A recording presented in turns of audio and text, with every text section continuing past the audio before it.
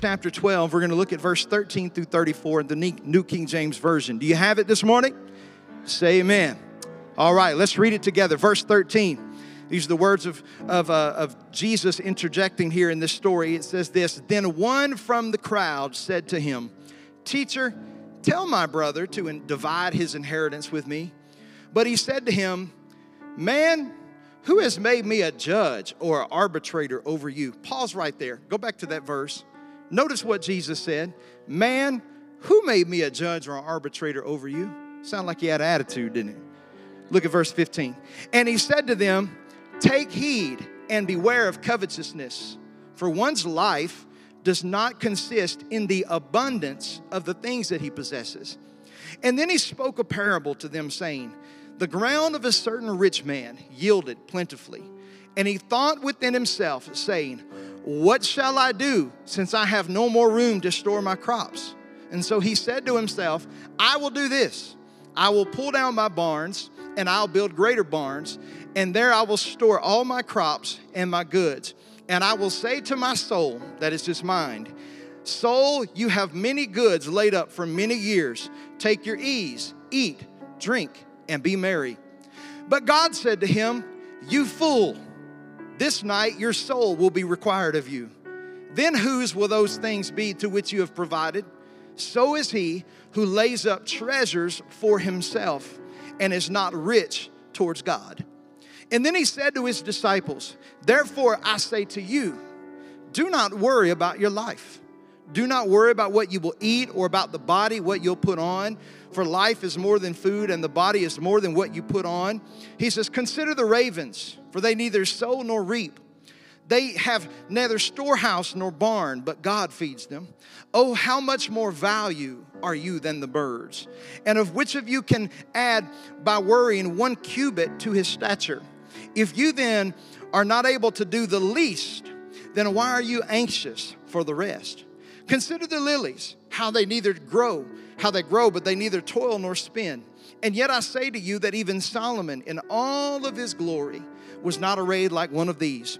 And then if God so clothed the grass, which is today in the field and tomorrow thrown in the oven, how much more will he clothe you, O ye of little faith?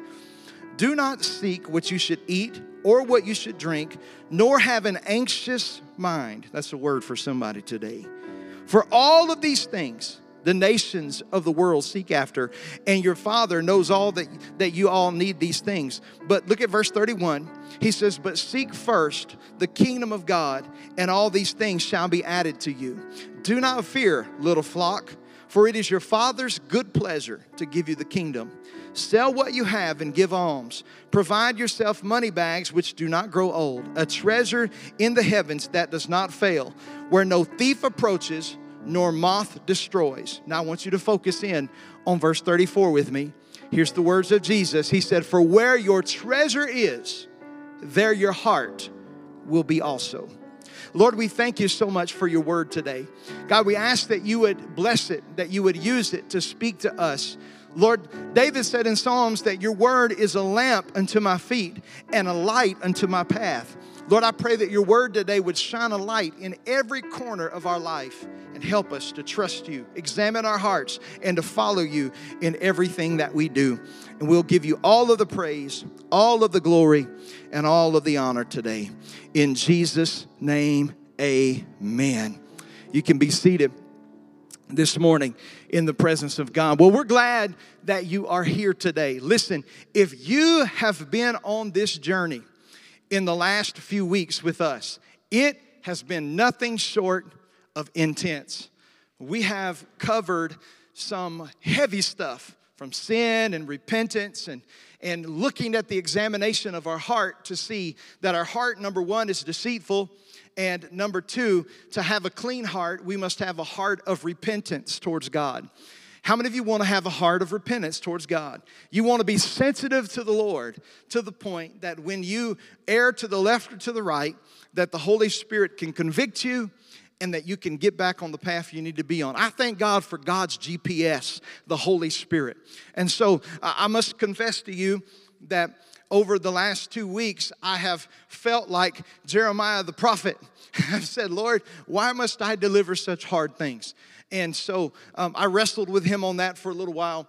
But this morning, I do believe I have something very, not as prophetic today, but more pastoral that I think will help each and every single one of us today. This morning, I want to talk to you from the subject, the currency of trust. The currency of trust. Would you say that with me one more time? The currency of trust. I want to ask you a question today. Do you really trust God?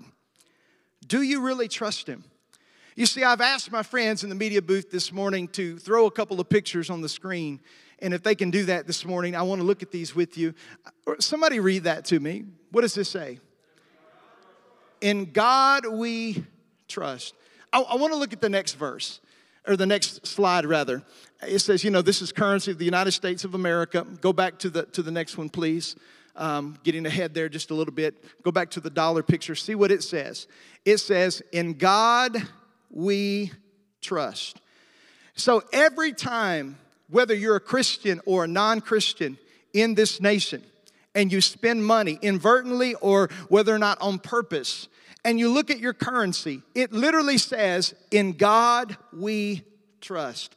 But the question that I want to ask us this morning, is that really true?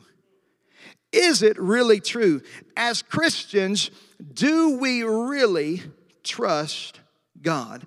I want us to think about that this morning as we begin to unpack this, because what I believe is this, is that we oftentimes trust God with our eternal soul, but yet we struggle so much in trusting God with our temporal dollar. Hello, somebody. This is not a message on giving per se. The offering is taken. There will not be another one this morning, although you can give anytime you would like. But this morning, I do want to talk to you about what does it look like to trust God with your finances. See, I believe that what a person does with their resources that God has placed into their hands says a lot about that person's priority and their character. So I want to show you some research that I've gotten here, and they can put this next slide up on the screen this morning. But according to Vanco is a giving processor. They're a company that works for churches that process online giving. And so Vanco and Relevant Magazine partnered together in research. And here's what they did. They analyzed over $400 million that were given through the American church in 2023. So these are recent statistics. So what they did was they sought all of the giving through their company. They sent out an anonymous survey, and they asked that the people would participate honestly. And so out of $400 million plus that came through the hands of this giving processor, Vanco, here's what they found out. One of the questions they asked was this: does this honestly represent 10% of your gross income? Does it truly represent a tithe? And here's what they found out of that $400 million that came through. Only 2.5% answered that was really representative of their tithe. What that showed us further in the research was that the average person only gave 3% per capita of their income to the Lord. Now, I know you may be saying this morning, Pastor, what does that have to do with anything? It has a lot, because it shows the condition of our trust towards God. Because our last verse that we read this morning says this: where a man's treasure is, there his heart will be also. And you can tell a lot about what a man or a woman loves by where they invest their time, where they invest their talent, and where they invest their treasure. Now, I know some of you may be sitting here this morning. You may say, well, Pastor, I tithe because I mark tithe on my envelope. Let me tell you, tithe is not what you mark on your envelope. It's what you actually give. Hello. Are you with me this morning? All right. Just a few people. All right. Let's get through this today. The word tithe, it literally means tenth. Somebody say tenth. And the Bible teaches us that it is the first tenth of our increase. Now, I got into a conversation this week with somebody I posted a post about tithing. I had talked with somebody in an airport, and they were asking me questions about it. And somebody, they messaged me privately, and they don't go to church. They don't even live here, live in another state. But they messaged me, and they said, well, that's under the law. Christians are not supposed to do that. And I said, well, thou shalt not murder is under the law too. It is, right? Wasn't the law of thou shalt not murder in the law? But guess what? Murder was still wrong before the law, because God punished Cain because of what he did to Abel. And just like murder happened before the law and was wrong before the law, tithing showed up before the law. It was included in the law, but it actually showed up where Abraham tithed to Melchizedek, which Hebrews tells us is a type of Christ, our high priest, who has no beginning and no end. And so just because the tithe was included in the law doesn't mean that we should disregard it on this side of the law. In fact, the tithe, its purpose was to go into the storehouse. In the Old Testament, it went to the temple. When the temple was destroyed, it went to the synagogue. And now, in the time of the church, it goes into the church. Your tithe doesn't belong to your cousin's mission trip. It doesn't go to rescue dogs and other humanitarian things. The tithe's purpose is to go into the church where you receive ministry, in order so that ministry can continue in the house of God. Does anybody understand that this morning? Hallelujah. That's the purpose of a tithe. But the question is, if Vanco's statistics, which only represented just a portion of income that it came into the kingdom of God just through the American church, if it even represents any level of accuracy, then that shows us right now that we have a problem when it comes to trusting God with our resources. Today, I want to help you see how to trust God and what God wants to do in your life. Amen? I truly believe that with all of my heart. As a pastor for the last 18 years, I've sat desk across from people, different ages, different seasons of life, and I can promise you that there are two commonalities to every person that I've ever sat with that has had financial difficulty. There's been either one or two things, or sometimes the commonality. Number one, they usually don't tithe, okay? Number two, they normally don't have a budget. And there are a lot of people who are tithing, but they don't have a budget, and their finances are still messed up. And I want to just give you a word from the Lord today. It's practical. It matters what you do with the rest of what you have. Hello. We steward over all of it. And so a tithe is not a magical wand that fixes all of your financial impropriety. If you are tithing, but you're still running up your credit card, not paying it in full at the end of the month, and you're getting nailed with 28.9% interest, your tithe is not going to fix that. Hello. You got to be practical with your giving. But the tithe actually helps us focus and put God first in our lives, because listen, God is the only one that's really truly our answer. And the tithe helps us to realize where our blessings come from and keeps us grounded in the work of the Lord. Now, in our passage, what we find here this morning in Luke chapter 12 is that Jesus gives us some of the greatest financial advice that we possibly could ever have. And he begins by telling a story. You can go back there with me. I won't read this lengthy passage again all together, but this morning I want to read some of it. Look back at verse number 13. It says, "And then one from the crowd said to him, 'Teacher, tell my brother to divide his inheritance with me.' But he said to him, 'Man, who made me a judge and arbitrator over you?' And then he said to them, 'Take heed and beware of covetousness.'" Another word for covetousness is greed. He says, for one's life, notice this, somebody needs to underline this in your Bible because it's going to set you free today. Look at this. For one's life does not consist in the abundance of the things that he possesses. Here's what Jesus is trying to tell us. Your identity as a person, your identity, your self-worth, it does not exist in the size of the engine of your truck or how many boats you have or anything like that. And so many people are working their selves away. Neglecting family, neglecting God, neglecting things only to build bigger barns, bigger houses, and never do anything for the kingdom of God.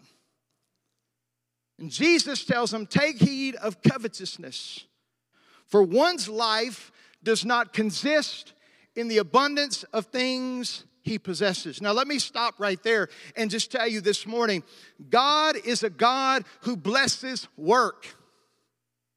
He does not bless laziness. God said if a man doesn't work, he shouldn't eat.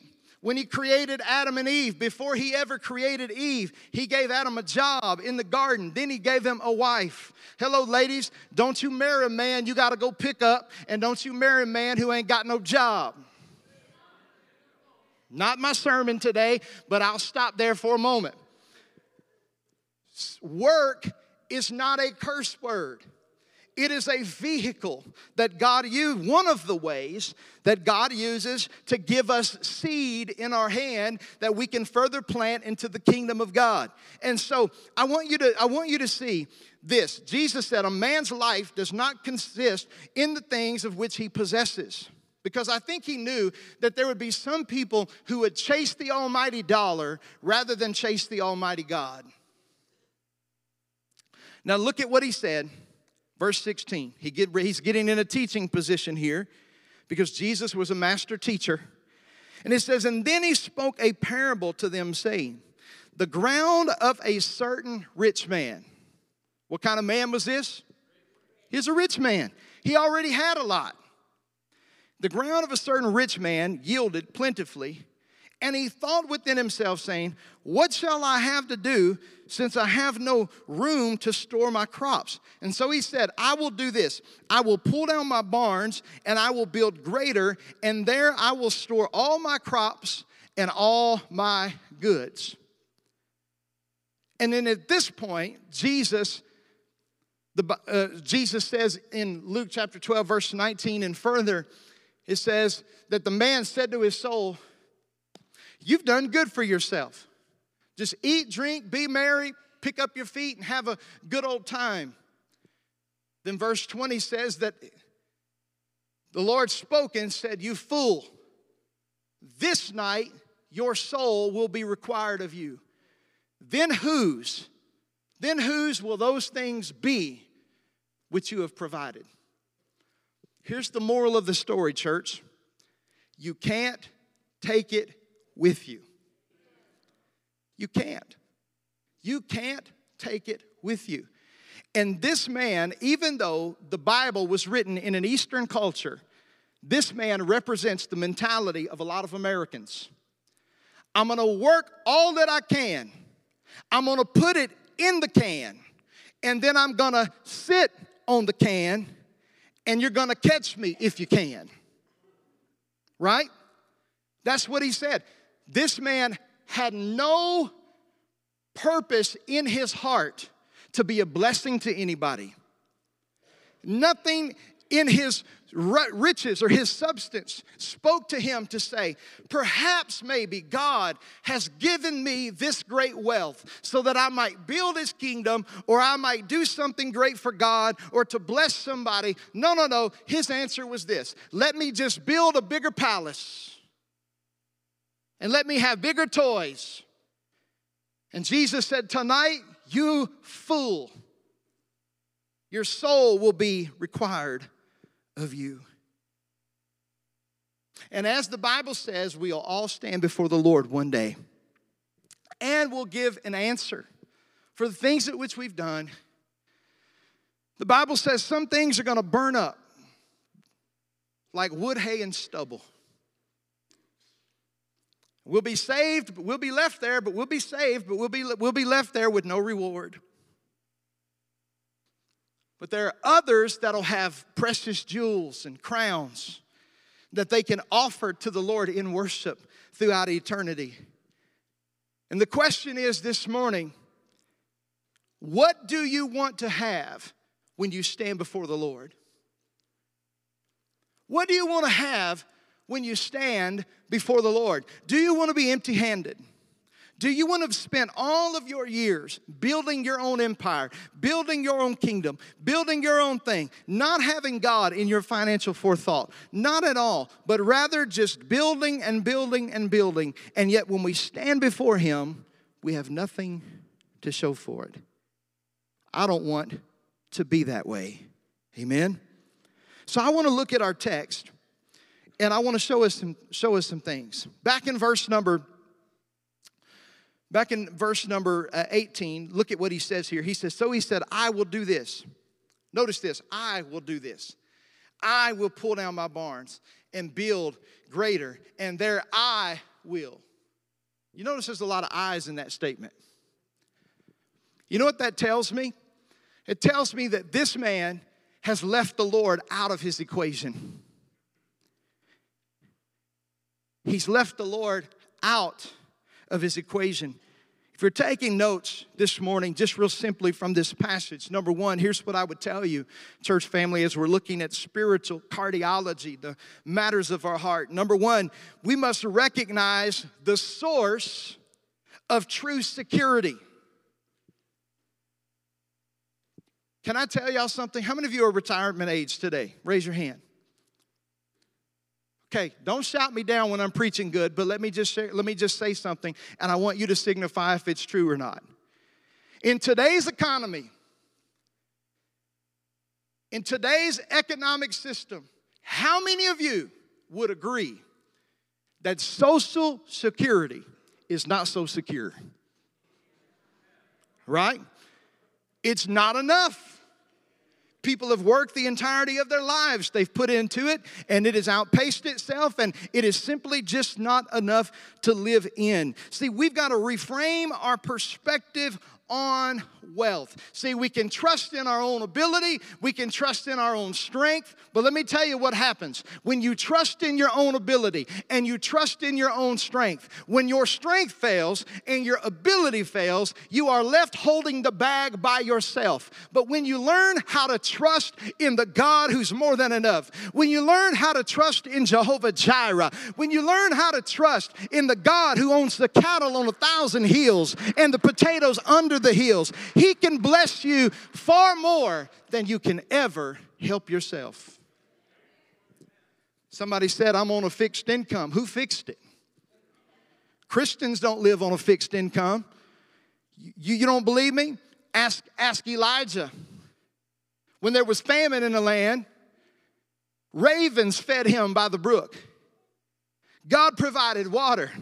What the enemy tried to fix through famine, God fixed through prosperity. He blessed him. He watched out for him. And let me tell you something. I have seen God's hand move when we were young and married and unemployed, and I had gotten laid off from my job, and the little check I got from the unemployment office did not seem good enough. But because we had tithed and put God first, I saw miracle after miracle after miracle after miracle. Here's the thing. God is the source and our supply. Your job, they can fire you. They can go bankrupt. They can close their doors. But the bank of heaven never closes. That's why the Bible said, my God shall supply all of my needs according to His riches in glory.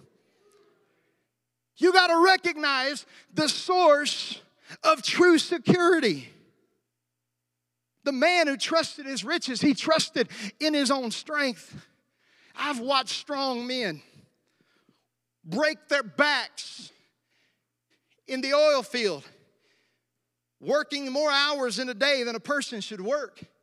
7 days a week, week on, week off, with no rest, no Sabbath, no time off, no time with their family, making hundreds of thousands of dollars a year. And they didn't have time to go to church. They didn't have time to serve God. Their families were falling apart. Their wives were with them only because they had a good income, because they weren't home to be a husband anyway. And then they fall and break their back or sever a limb, and then they can't even work anymore. Folks, let me tell you, what does it profit a man to gain the whole world and to lose his own soul? God has to be the source of our security. I don't want to trust in social security. I want to trust in kingdom security.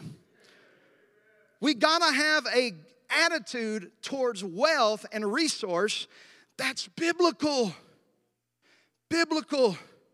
Here's the next thing. Number 2, I'm going to go quickly. We've got to embrace God's provision. Look at this passage. After Jesus begins to talk to him a little bit, verse number 20, he says, but God said to him, fool, this night your soul will be required of you. But then those, whose things will those be to whom you've provided? In other words, when you die, that house is going to belong to somebody else. That land is going to belong to somebody else. That car is going to be deeded to somebody else. Because as the mummies in Egypt that have been excavated have found the pharaohs who were built with their treasures were still there. And then notice what Jesus said. Verse 21, so is he who lays up treasure for himself and is not rich towards God. What does it mean this morning to be rich towards God? Then he turns to his disciples, and here's what he said. Therefore, I say to you, do not worry about your life. Now, I don't have a degree in English, but I did make good grades both in high school and in college. And I know that do not is a command, not a suggestion. Do not worry about your life. What you will eat, or the body, what you will put on. Life is more than what you can eat, and the body is more than for clothing. And then he says, I want you to consider the ravens. Notice he didn't say doves. Consider the ravens. You know what? This is so significant to Jewish people, because God was trying to tell them, let me back up for a moment. You know when God flooded the earth?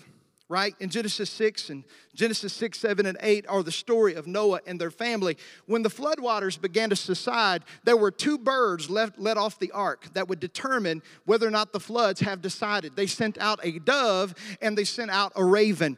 They sent out a dove. Dove symbolizes purity and wholeness and peace. And the raven is a flesh-eating scavenger bird. They knew, excuse me for just being plain, but just like in Hurricane Katrina with all of the flooding, there would be stuff floating around that had been killed in the flood.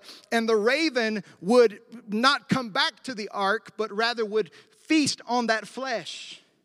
But the Bible says that he let out the dove, and the dove came back because there was no place for it to light its foot upon. There was no place that it would find rest. And so listen, God uses to these Jewish people at this time, which are God's chosen people, and he chose to contrast their own provision with how God treats something like a raven, whom the Old Testament says is unclean. Consider the ravens. They don't neither sow nor reap. They don't work a 9-to-5 job. They don't have a storehouse. That word storehouse, we would translate that today as a bank or a holding place. They don't have a storehouse or a barn. And God feeds them. Then he tells his disciples, somebody say he's talking to me. How much more valuable are you than the birds? Then look, here's where he hits us a little hard. He says, and which of you by worrying can add 1 inch or 1 cubit to his stature? How many of you know the answer to that question? If some of you could add cubit to your stature by worrying, you'd be 15,000 feet tall because you worry about everything. Worry, worry, worry. You don't have any fingernails. They're bitten down to the quick, and you just can't sleep at night. How many of you? The answer is none. Look at verse 26. If you then are not able to do the least, then why are you anxious for the rest? Consider the lilies, how they grow. They neither toil nor spin. And yet I say to you that even Solomon in all his glory was not arrayed like one of them. He's saying, look at the flowers of the field, how beautiful they are. Solomon, with all of his wealth and riches, wasn't as beautiful as these things. And he says, then if God so clothes the grass, which today is in the field and tomorrow is baled up and thrown into the oven, how much more will he clothe you, O you of little faith? And do not seek what you should eat or what you should drink, nor have an anxious, notice this, nor have an anxious mind. For all of these things the nations of the world seek after, and your Father knows that you need these things. See, we got to embrace God's provision this morning. We've got to learn to release anxiety and embrace God's care. This morning, we're talking about matters of the heart. And church, here's what I want to tell each and every one of you today, no matter how old you are, no matter what kind of job you have, or any of those things, they don't matter. Here's what I want you to know. God cares about you. He cares about your life. He cares about you so much. He knows your address. He calls you by name. John chapter 10 says, a shepherd knows his sheep, and he calls them by name. Jesus knows you. He cares about you. He has given you eternal life. We've got to learn to release the anxiety that we have towards resources. Say, Pastor, is it really that bad? It is. Because not only, according to Vanco and Relevant Magazine, 2.5 people only actually really give what's really their tithe, but the second leading cause of divorce in America, right under infidelity, is financial issues.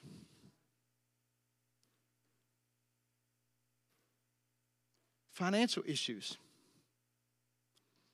And I told you, when I talk to people who are having financial issues, who are Christians, one or two things or a combination of both, they either don't tithe or they don't have a budget or both or one of the other.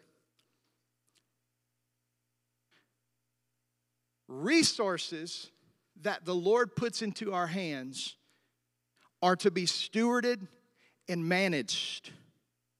As the Bible told us earlier in this passage, Jesus told us the parable, and here's what he said. It can be gone in a moment. And then when we stand before the Lord, who will have what we have worked for? Who will it belong to?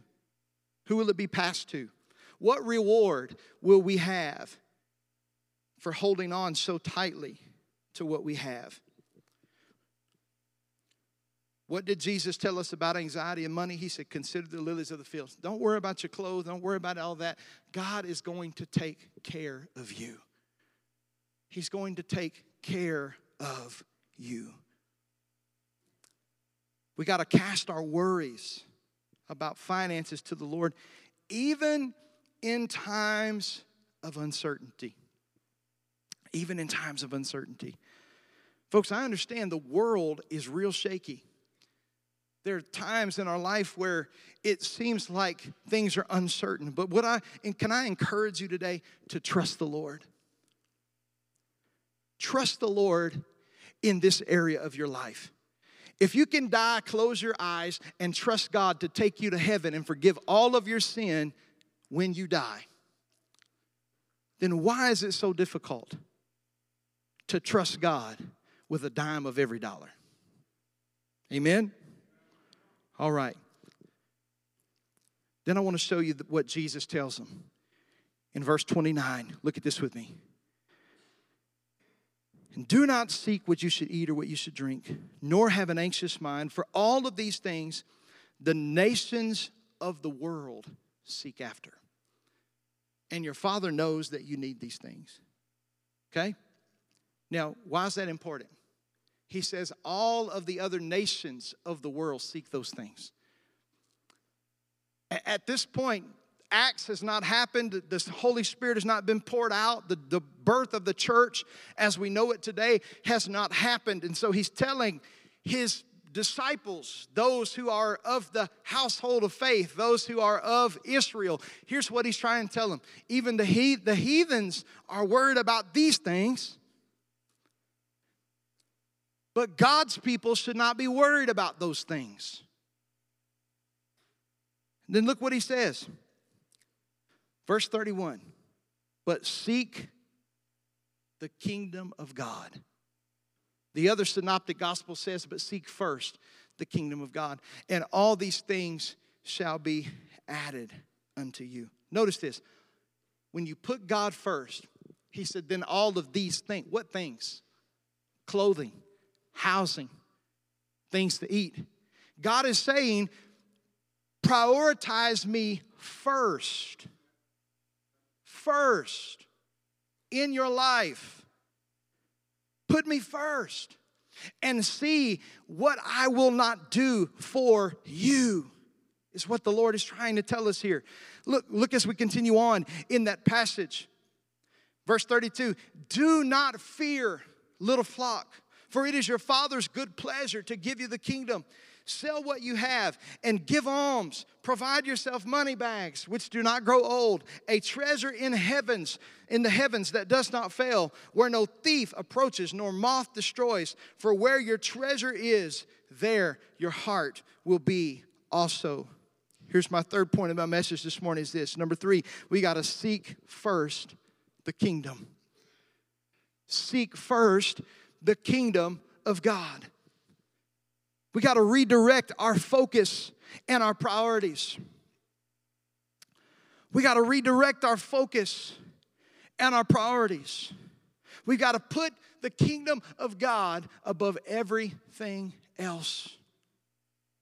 Church, what would our families look like if we prioritize the kingdom of God in our families? What would our finances look like if we prioritize the kingdom of God? What would our marriages look like? What would our churches look like? What would our communities look like if we put God first in every area?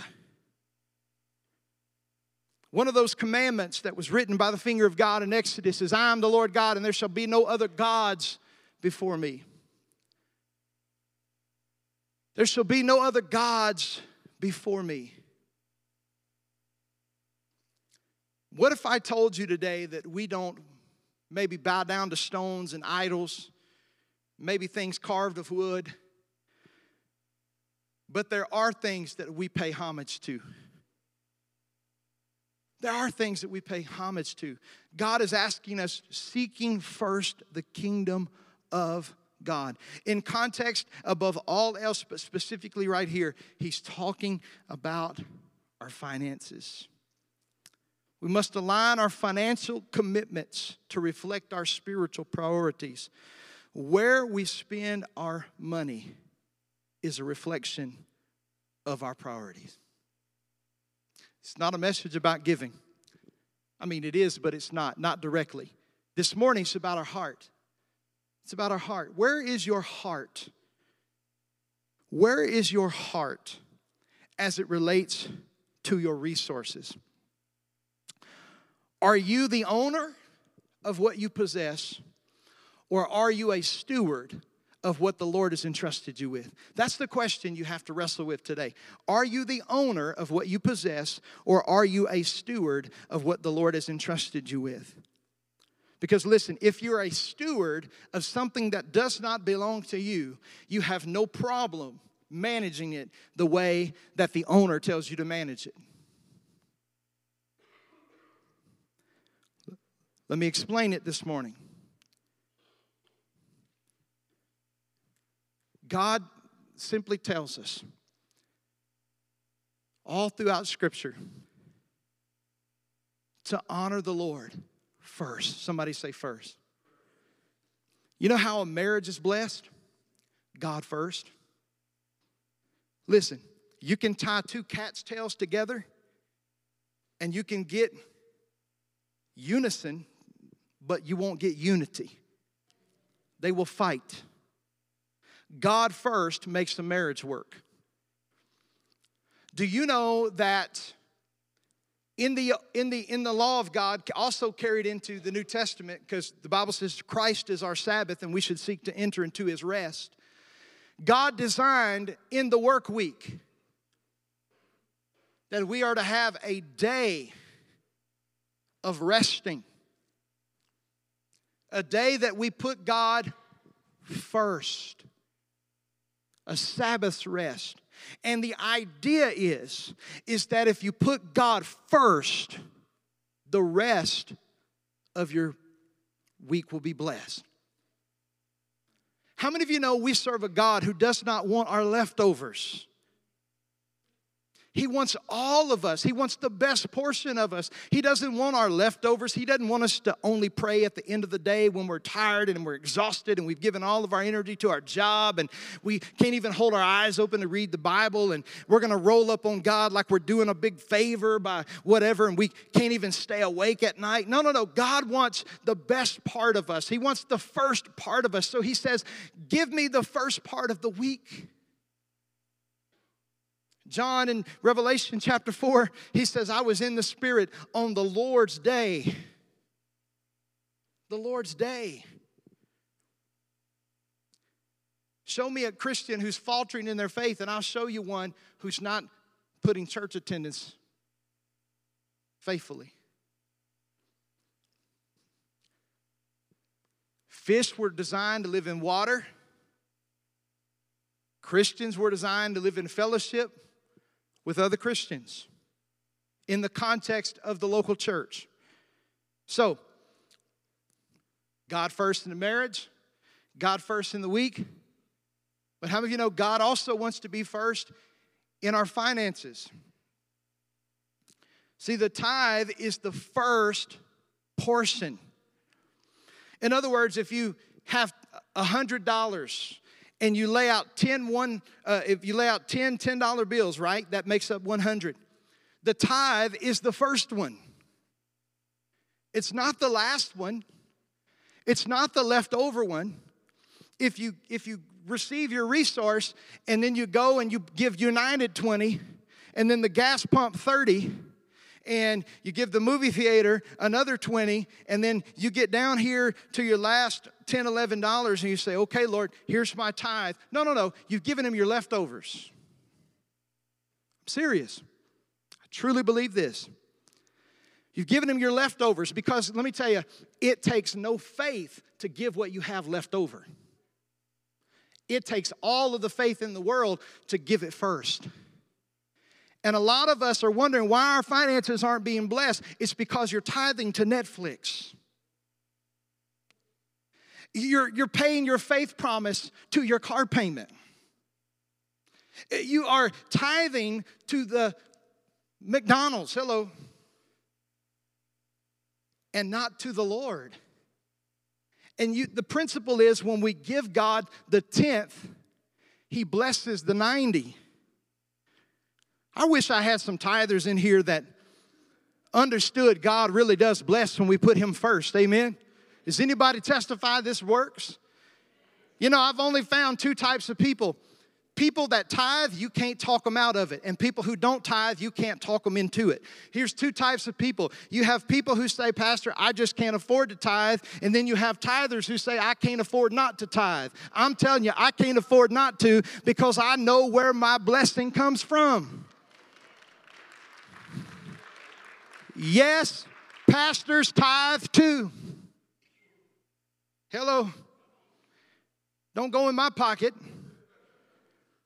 Tell that lie on me. Let me tell you what Solomon said in Proverbs. Proverbs 3, 9 and 10. You ready?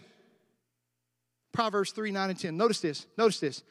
Honor the Lord with your possessions. Somebody say, my stuff. And with the first fruits of all of your increase. First fruits means first. Absolutely. Not Uncle Sam doesn't take all his out first. Then you're tithing Uncle Sam. Uncle Sam can't bless you. He just wants to rob you. Honor the Lord with your possessions and the first fruits of all of your increase. Then look at what he says in verse 10. And your barns will be filled with plenty, and your vats will overflow with new wine. Solomon is saying when you put God first, it's the principle of honoring God with what you have. Amen. Now, I know what some of you are saying, which is why I'm glad Solomon also put this. Proverbs chapter 11, look at this. This is good stuff. Proverbs 11, verse 24. There is one who scatters. Talking about a farmer. There is one who scatters, but yet he increases more. Notice this next part though. But there is one who withholds or keeps more than is right. Somebody say, is right. It leads to poverty. Because the Bible says he gives seed to the sower, 2 Corinthians 8, he gives seed to the sower and bread for your food. That means when God gives you increase, some of it is to eat, but the first part of it is to sow back into the kingdom of God. And listen, when a person scatters, they increase. No farmer gets more crops by keeping his seed in his pocket. That is wishful thinking. It is asinine and crazy for us to expect a harvest on a seed that you've never sown. Your seed in your pocket can do nothing. But notice the man in the beginning, he says, I just want to keep everything that I have. And notice what it says. Going back to our text, leave this scripture there, but go back to our text. It says, man, you fool, tonight your soul will be required of you. And he says, this man was not rich towards God. But notice this. There is one who withholds more than is right. In other words, the law of inference says this. Go back to that scripture in Proverbs 11. The law of inference says this.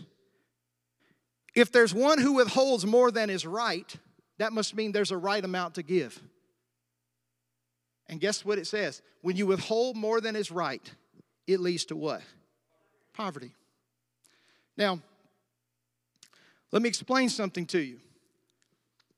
God is not cursing people who doesn't tithe. That's an old teaching people used to say, well, God's going to curse you. God's going to pop your tire. You're going to get it. He's going to get it some way. No. Now, how do we reconcile that with Malachi 3? Well, Malachi 3 says, you rob me in tithe and offering, you're cursed with a curse the whole nation. Now, let me explain that. The fallen world system is already cursed. It's mammon. The way we redeem it is to give it back to the Lord. And when we give the Lord our first part, just like they offered him the first lamb that was perfect and spotless, it redeemed the rest of the flock. Just like Jesus gave his life first and redeemed the rest of us who would come down the line, the same way when we offer the Lord the first part of what he's given us, it sanctifies the rest. So listen, God's not cursing people, it's already cursed. You say, well, I know some rich rappers and some rich NFL players, they don't look cursed. Well, that's because you're interpreting it wrong. Because a man's life is not accounted in the things that he possesses, but what he does for eternity. And when you give to the kingdom of God, it gives to souls, it gives to missions, it gives to things that produce increase and ministry and discipleship. And only those things translate to treasure on the other side of eternity. So God doesn't mind if we have stuff. He put us in this world and he gave it to us to enjoy. But what he does mind is when stuff has us to the point to where we are trusting in our own strength rather than in the Lord. Amen? So how do we lay up for ourselves treasures in heaven? We do so by honoring God with our resources. Practically, what does that look like? It looks like giving God our tithe so that our local church can continue to have ministry in our families and in our communities. Husbands and wife, listen to me. When you get paid, don't just flippantly throw your check in the offering or hit the little button on your phone. You need to grab hands and pray. Ask God to bless. Come into agreement. Lord, this represents our strength that you've given us this week.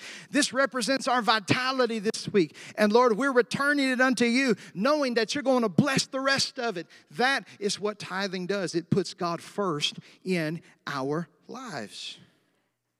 And listen, tithing is an obedience issue, but it's also a heart issue.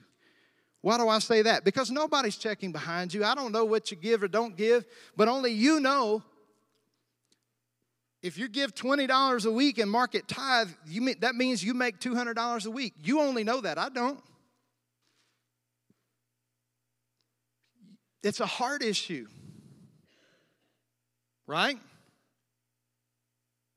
So giving God our tithe, giving to missionaries to help spread the gospel around the world, giving to the poor and needy, in and outside of the church. Listen, Jesus said when you see somebody struggling and helpless and homeless and you help them and you do it in the right spirit, he says, if you give a little one a cup of water in my name, you did it unto the least of these, you did it unto me, and you will in no wise lose your reward. How we handle our finances, how we help the orphans and the widows, anything like that, it goes back to show our priority towards God. So, back to our text, and I'm closing this morning. I just simply want to ask you the question. I want to ask you the question today. Okay? This is just a thought that I had. I heard somebody say one time, they said this. They said, if a person was to be arrested for being a Christian, would there be enough evidence to convict them? Now that's deep. But I want to take it further. This quote's on the screen. If people were to look through your financial records, could they tell that you love Jesus? Or could they tell you like Chick-fil-A or the spa or the hunting or whatever? You say, Pastor, I don't really think that's anybody's business. It's Jesus' business.